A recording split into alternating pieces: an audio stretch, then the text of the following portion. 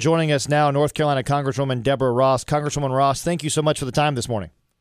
Of course. Good morning. Good morning. Great to have you with us. I want to start here if we could. There's a lot of divisiveness in Congress right now. I'm curious how you feel like you and your colleagues in the House are able to get anything done at this moment.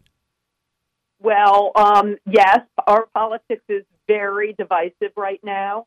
But the bottom line in the House is the only way to get anything done is with the Democrats. We have seen that on avoiding a government shutdown a couple times. We saw it on making sure that we honor our nation's debt. The Republican caucus is the chaos caucus.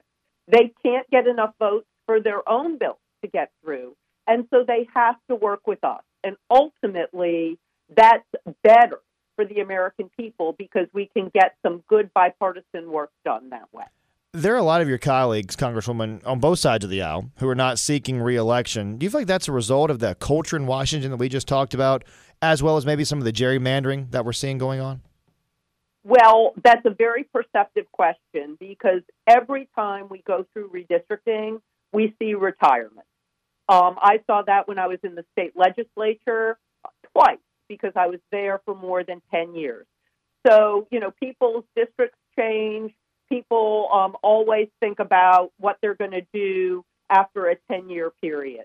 But there is an unusually high amount of personal animus that's going on right now.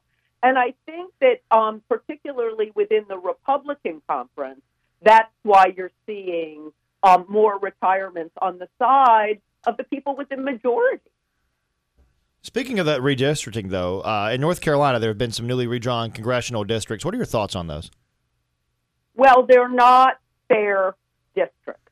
North Carolina, as we all know, is a purple state. It can swing either way. We have a divided Council of State, some Democrats, some Republicans. Obviously, we have a Democratic governor and attorney general. And right now, we have a 7-7 split in Congress, which pretty much reflects the beliefs and the political allegiances of people in our state. But these new maps have been drawn so that we may be down to as few as 3 Democrats. That deprives people of their right to representation. It is just plain wrong, and it is not good in a divided area to have really just an arrogation of power from the minority. Yeah, there are a couple of impeachment efforts, Congresswoman, that are moving through the House as the GOP presses on with its impeachment of President Biden, as well as the investigation of Homeland Security Secretary Alejandro Mayorkas. What's your perspective on these hearings? I think that they're a distraction from doing the real work that we need to do for the American people.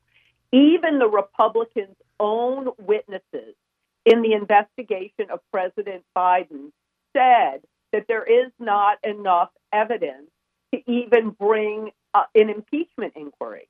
And so this is all about creating some kind of false narrative in contrast to former President Trump.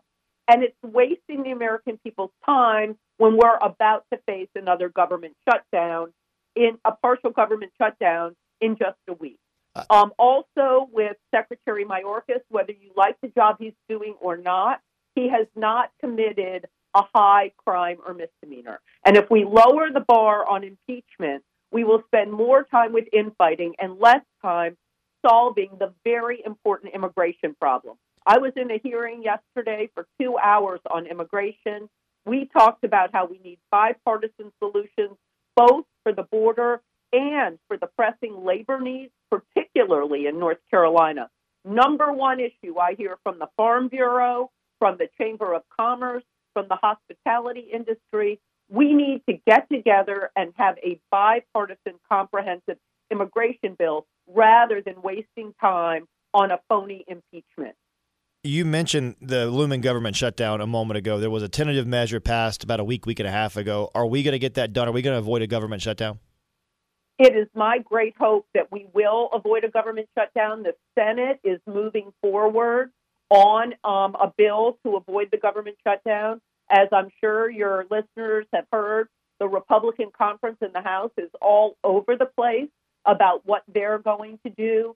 So it's my great hope that we get this from the Senate next week and we do the right thing and that we all honor our commitment to our constituents, because it doesn't help anybody when the government is shut down, and it actually increases the national debt because it raises the rates on our borrowing.